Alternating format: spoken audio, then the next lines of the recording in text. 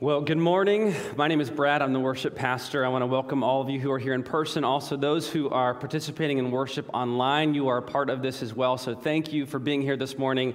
Hope you're ready to learn and you've been worshiping with us as we've gone. We're in the book of Jonah and we're in our third week. So just a really quick recap. Week one, we learned about Jonah as the disobedient prophet.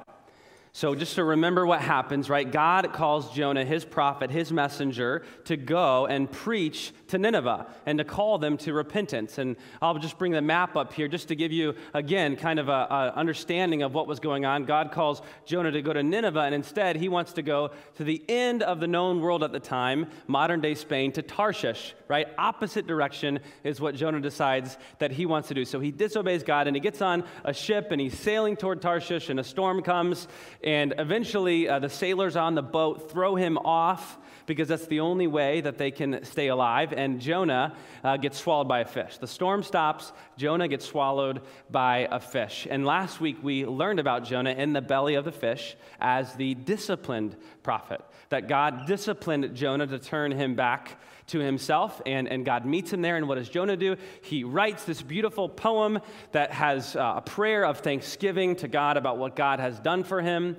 And we read at the end of chapter 2, verse 10, it said, "The Lord spoke to the fish, and it vomited Jonah out." Kind of just a side funny note. In Hebrew, vomited means ka. I just kind of think of the fish like ka, like vomiting up Jonah. So Jonah is vomited out, and he's back to where he started on dry land. Now, before we go into Jonah chapter 3 this morning, I want to just help us better understand Nineveh.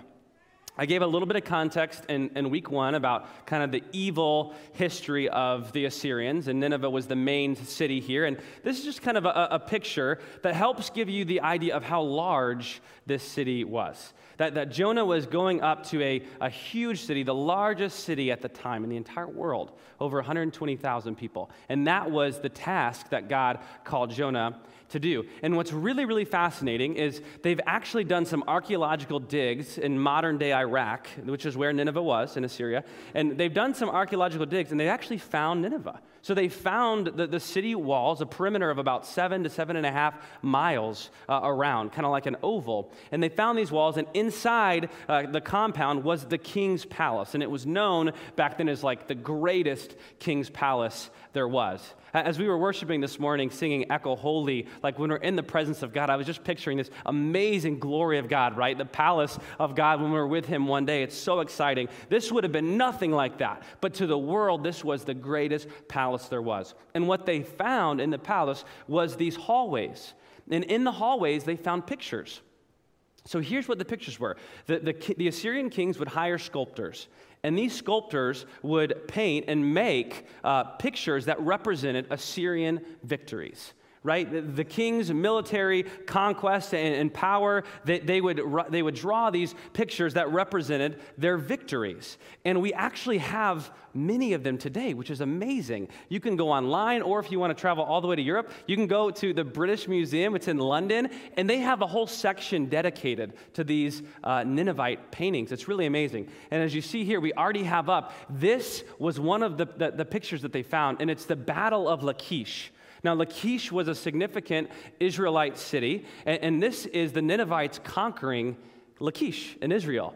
And what you see here, you got to look kind of closely, maybe put your glasses on, but there's actually kind of like a bridge. They called it like a highway, and they put it up against the walls of Lachish so they could go in and besiege the city.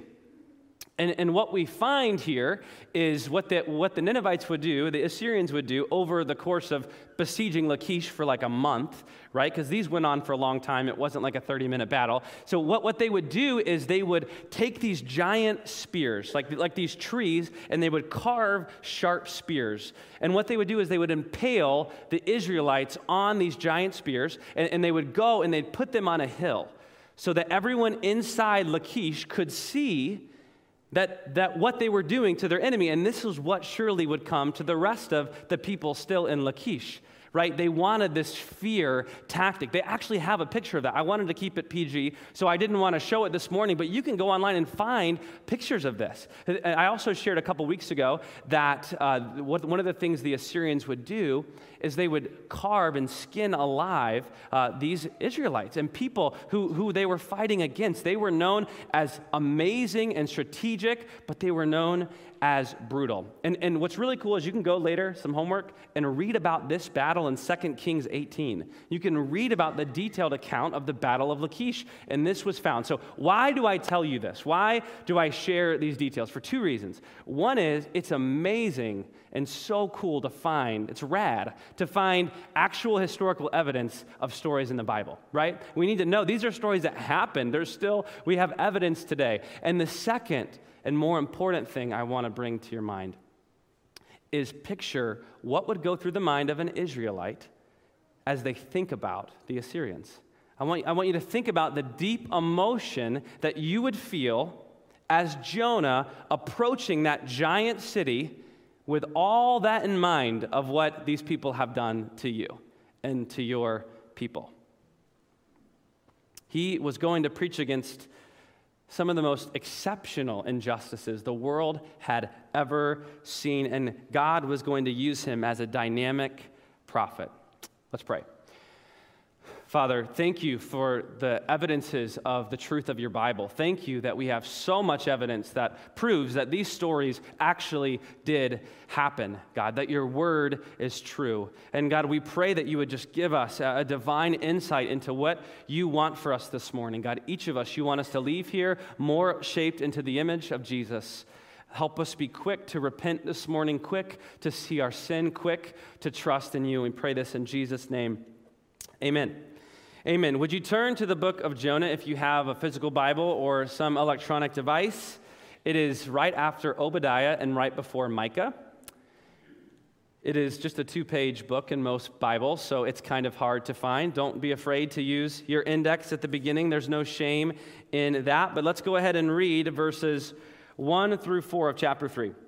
Then the word of the Lord came to Jonah the second time, saying, "Arise, go to Nineveh, that great city, and call out against it the message that I tell you." So Jonah arose and went to Nineveh according to the word of the Lord. Now Nineveh was an exceedingly great city, 3 days' journey in breadth. And Jonah began to go into the city, going a day's journey, and he called out, "Yet 40 days, and Nineveh shall be overthrown." Now, right away, you may have a little deja vu or think, this sounds oddly familiar, right? This sounds familiar to chapter 1. Now, remember, in chapter 1, it says something very similar. I kind of have a slide to show you the comparison here. In chapter 1, it says, "Arise, go to Nineveh, that great city, and call out against it, for their evil has come up before me." In chapter 3, very similarly, it says, "Arise, go to Nineveh, that great city, and call out against it the message that I tell you." What's the difference here? The difference is that God didn't give him the message the second time. The first time, God says, "For their evil has come up before me." And the second time, God just says, "Go, and then when you get there, I'm going to tell you a message to deliver." What happened when God gave him a bigger picture, when God gave him kind of both steps to the equation? Jonah ran the opposite direction. So this time God says, one step at a time, Jonah. You're just to go to Nineveh this time. I'm not going to complicate it. I don't want to scare you. Go to Nineveh and I will give you the message. And as I was thinking about this, I thought how often God does this with us. He just gives us one step at a time. Right? You want all the answers. You want to know everything, right? What college am I supposed to go to? What career? And what is my family going to look like? And we could just go on. And yet sometimes God just says, just pray. Just get on your knees and pray. Go ask your parents for advice. Go do this. Take this step of obedience. God often just says one thing at a time. And in the moment, it's frustrating, but I am kind of grateful because if I look back at my life and I think if God would have just given me kind of a full picture, I might have been like Jonah. I might have been like, I can't handle that. I'm out of here. I'm running. So God just gives Jonah one step this time. And the similarity between chapters 1 and 3, it reveals that God is giving Jonah a second chance. That's what the text says. He came to Jonah a second time. God is giving Jonah a fresh start. God is a God all about fresh starts. If God has given you a chance this morning, can you say amen? Amen. All of us. I ran out of my second chances so long ago. It's just many chances. He's given me many chances. And that's what God does. And so times when I've disobeyed or I've run away from God, he's been merciful and patient, and many of you could just amen and testify to that in your own life. And so I wanted to say this morning, if you're feeling ashamed or if you are feeling too far gone, that God is a God of second chances, that God is going to be quick to forgive you. He's quick to use you. And all you have to do is look at Jonah, right? Big time disobeying and running from God, and yet God is in his mercy and compassion is still near to Jonah, and he is still using Jonah. Take great comfort in that. But I will say, if you are running, right, you find yourself going to Tarshish, or a couple weeks ago I said, where in your life is Jesus not welcome? Where are you running from God? I want to encourage you to stop running, just stop, because we learned from reading this book that it is futile and totally counterproductive to run from God, right? I talked about that a couple weeks ago, that we often have to work harder at our disobedience, right? Jonah wants to go 2,500 miles this way, and what happens? God just spits him right back up, right, to do the original assignment. So turn from God, or turn to God now, and that's what Jonah eventually does. He's been through hell and high water. He's right back where he started, and now the text says he arose, right? Jonah now arises. Instead of going down, he arises. He's ready to deliver God's message. Now, Jonah, as a messenger, probably didn't look in tip-top shape. I think about if God called me to go preach somewhere, I probably would want to put on my best polo. I would want to look nice, right? We all just have a natural inclination to want to be clean and want to look nice, most of us. But Jonah was in the belly of a fish for 3 days. Now, many scholars speculate that the acidic belly of the fish would have caused him to lose the pigment of his skin.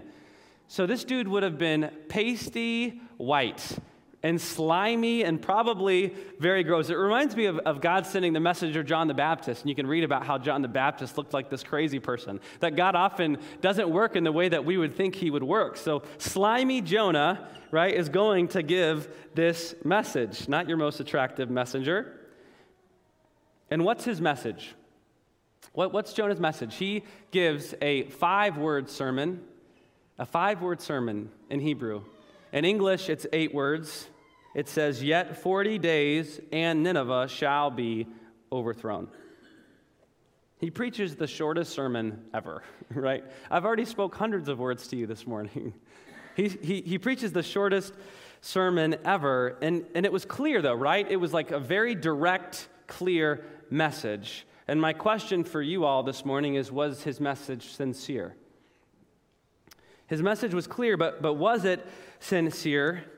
So there's 2 main views I want to pose to you on Jonah's fascinating sermon, because this just stood out to me. 5 words. Like, Jonah doesn't even say what God he represents. He doesn't say what Nineveh has done wrong. He's just assuming maybe all these things. And so I dug deeper, and there's 2 primary views, and you see them up here. The first is this, as Jonah gives a half-hearted sermon. Another way to say it would be he's giving prophetic sabotage. He wants to give the least amount of information possible so that they don't even know what they're repenting about, that they don't want to turn. Maybe he's mumbling underneath his breath, so they do not turn and repent, and therefore God does not forgive them. The other view is that Jonah had a much longer message to say, a much longer message that just focused on Nineveh's destruction, and that's what the author wants us to understand about his message, that he preached much more, and it just focuses on Nineveh's destruction. Now, I've wrestled back and forth with this, and there's a lot of scholars view it differently. So we are left speculating. We don't really know. And I'm not going to tell you which answer it is, but I want to suggest something. Most people see chapter 4, and they think it brings insight onto Jonah's heart in chapter 3. And I agree. We're going to find out next week, more to come, next week, that Jonah doesn't want Nineveh to repent. So I do think that plays a role in us viewing his sermon in chapter 3. But I want to suggest this, that just like you and me, Jonah is a roller coaster when it comes to following and obeying God. That just a couple days ago, right, he was in the fish for 3 days and 3 nights. We don't know when he prayed in the fish, but just a couple days ago, he wanted to die. But God met him, and in God's compassion, maybe Jonah genuinely did have a change of heart. Maybe Jonah is dynamically preaching to the Ninevites, this evil, huge city that needed to hear this message. Maybe Jonah got filled with God's Spirit, and he went and he preached in power. Maybe. I want to suggest that. I want you to do more work in your own assessment to come to your conclusion. But either way, God used Jonah as a dynamic prophet because the message was dynamic and God was in the steering wheel. So, church, we must be faithful to bring God's message. And that's my first point this morning, is we must tell and show the story of Jesus. We must tell and show the story of Jesus. You heard Pastor Tom mention this just a few minutes ago, right, about our Eagles camp this week. What a great opportunity our coaches have to show the story of Jesus, but also to tell the story of Jesus. And I love that this camp does that. And if we're honest with each other, I think we probably need to grow in both, right? The area of telling the story of Jesus and the area of showing the story of Jesus. I don't know anyone who's like, I show the story of Jesus perfectly, right? We all can grow in showing. But what the text here highlights is the telling part, the message. And we know that the gospel message is what has the power to save. Romans 1:16 says, "For I am not ashamed of the gospel, for it is the power of God for salvation to everyone who believes, to the Jew first and also to the Greek." It's a great scripture. Many of you probably know it. There's a song to it. I would play it for you, but there's copyright things with streaming online. So I'm gonna sing it for you. All right, this is the kids' song. It goes like this. For I am not ashamed of the gospel. No, I am not ashamed. I am not ashamed of the gospel. No, I am not ashamed, for it is the power of God for salvation to everyone who believes. It's pretty good, right? Amen. I'm being a little funny here, but our kids asked it, like, Dad, 116 song, right? It's so important that we sing Scripture, that we read Scripture. So if you have kids, or if you're an aunt or an uncle or a grandparent, man, find these kids' worship songs. And when your kids start asking for them and they want to sing about God, it's a beautiful, beautiful thing, because the gospel message has the power to save, and we can't shy away from that message. Jesus said it pretty clearly, kind of like Jonah, right? Jesus said this often, repent, for the kingdom of God is at hand, or is near, depending on your translation. Matthew 3:2, but Jesus does this a whole bunch. His message was specific. And I think oftentimes we're scared to give the specific message because we don't want to offend people, right? We don't want to offend people. If you tell people that Jesus is the only way, it's offensive, right? In a you-do-you culture, if you find your own way, that is offensive. If you tell people, if you don't turn from your sin, you're going to hell, that is a scary thought, and the world doesn't want to hear that. But the message is dynamic, and the message has power. Let me ask, if God called you, not the person next to you, but you, if God called you to go and preach to, I don't know, New York City or Sin City, Las Vegas, right? That's bright lights and everything. I kind of picture Nineveh like Las Vegas, or maybe Chi-Town. If God called you to go preach and repent and tell them to repent, right?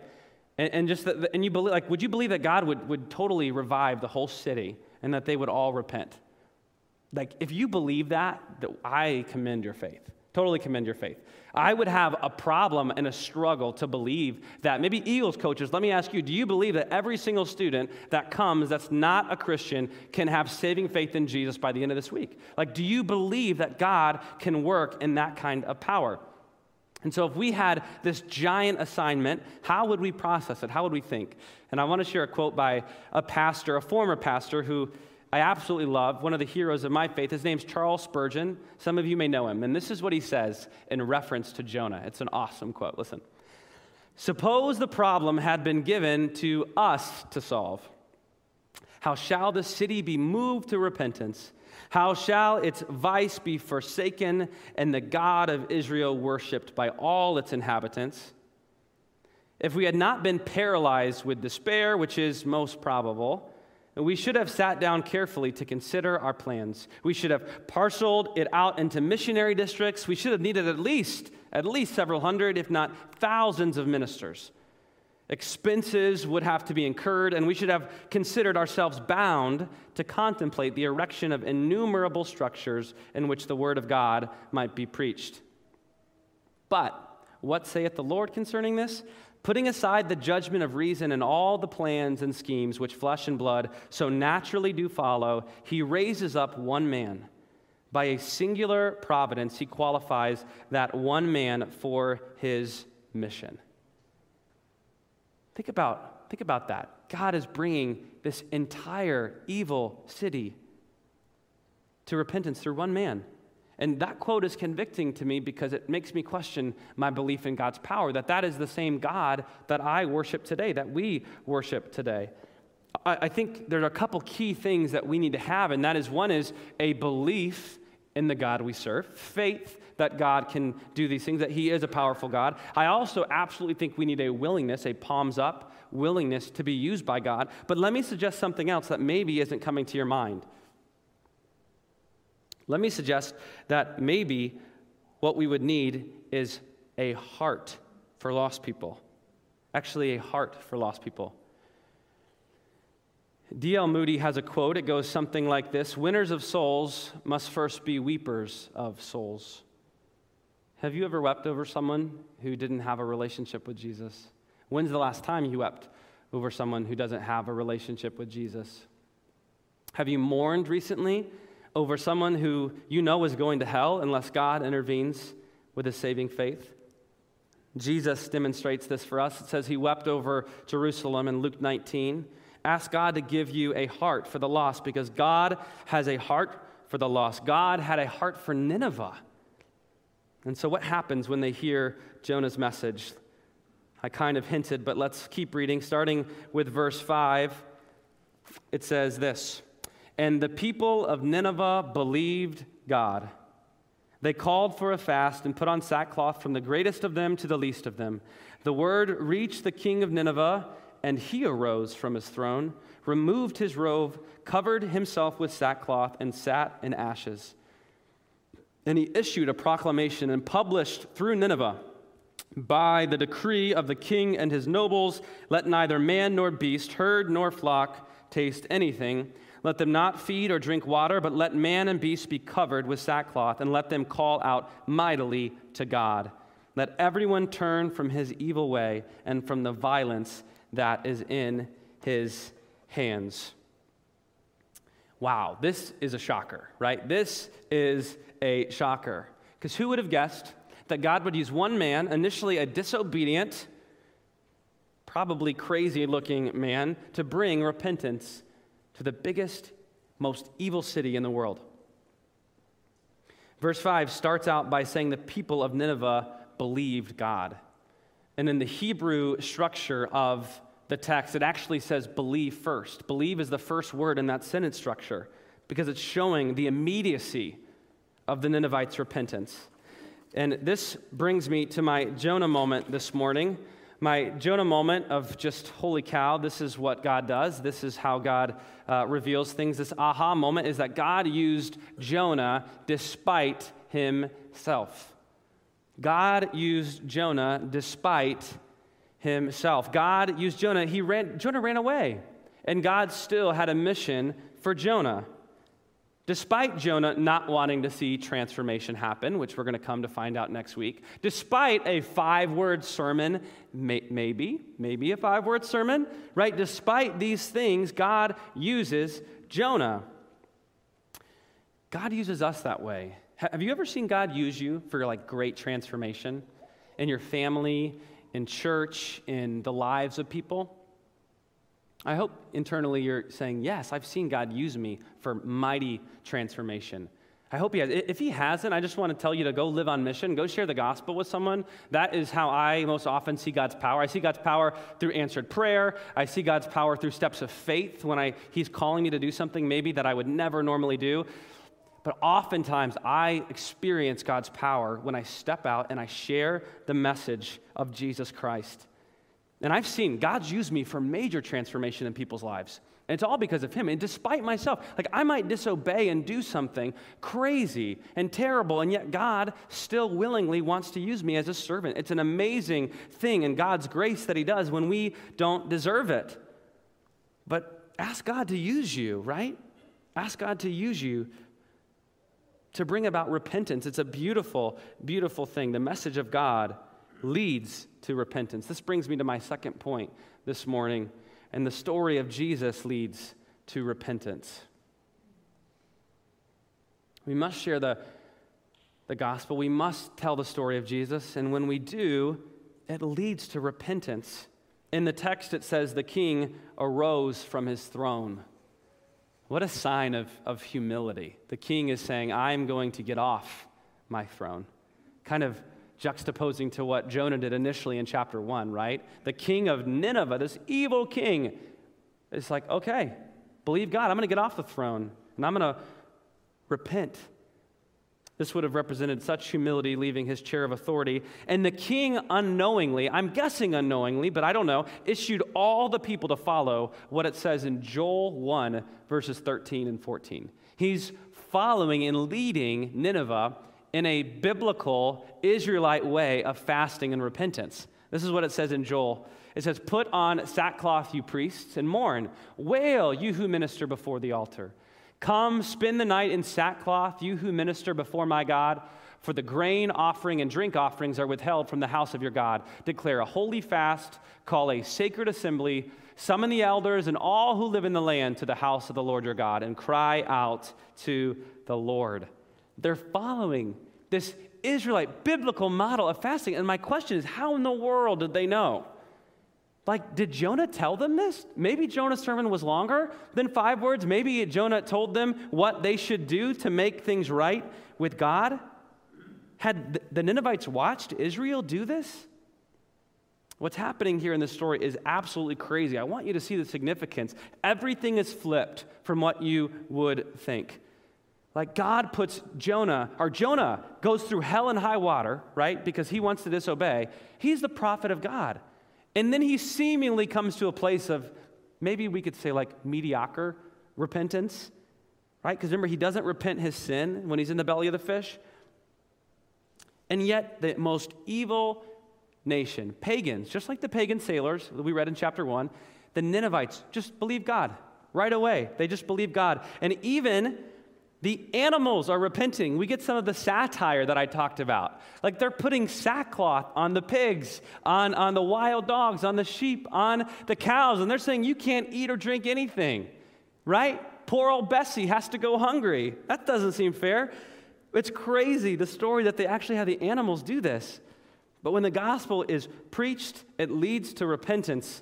When God's message is preached, it leads to repentance. Just a few weeks ago, we heard about this with Andre. Andre came up on this stage and he shared about how God gave him saving faith, that his eyes were open to the true, actual message of God.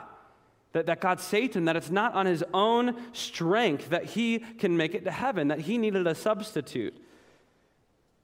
It's an amazing story that God's doing in his life. When the gospel is shared, it leads to repentance. Let's go ahead and finish chapter 3, verses 9 and 10. It says this. The king says, after he says, let's turn from our violence, he says, who knows?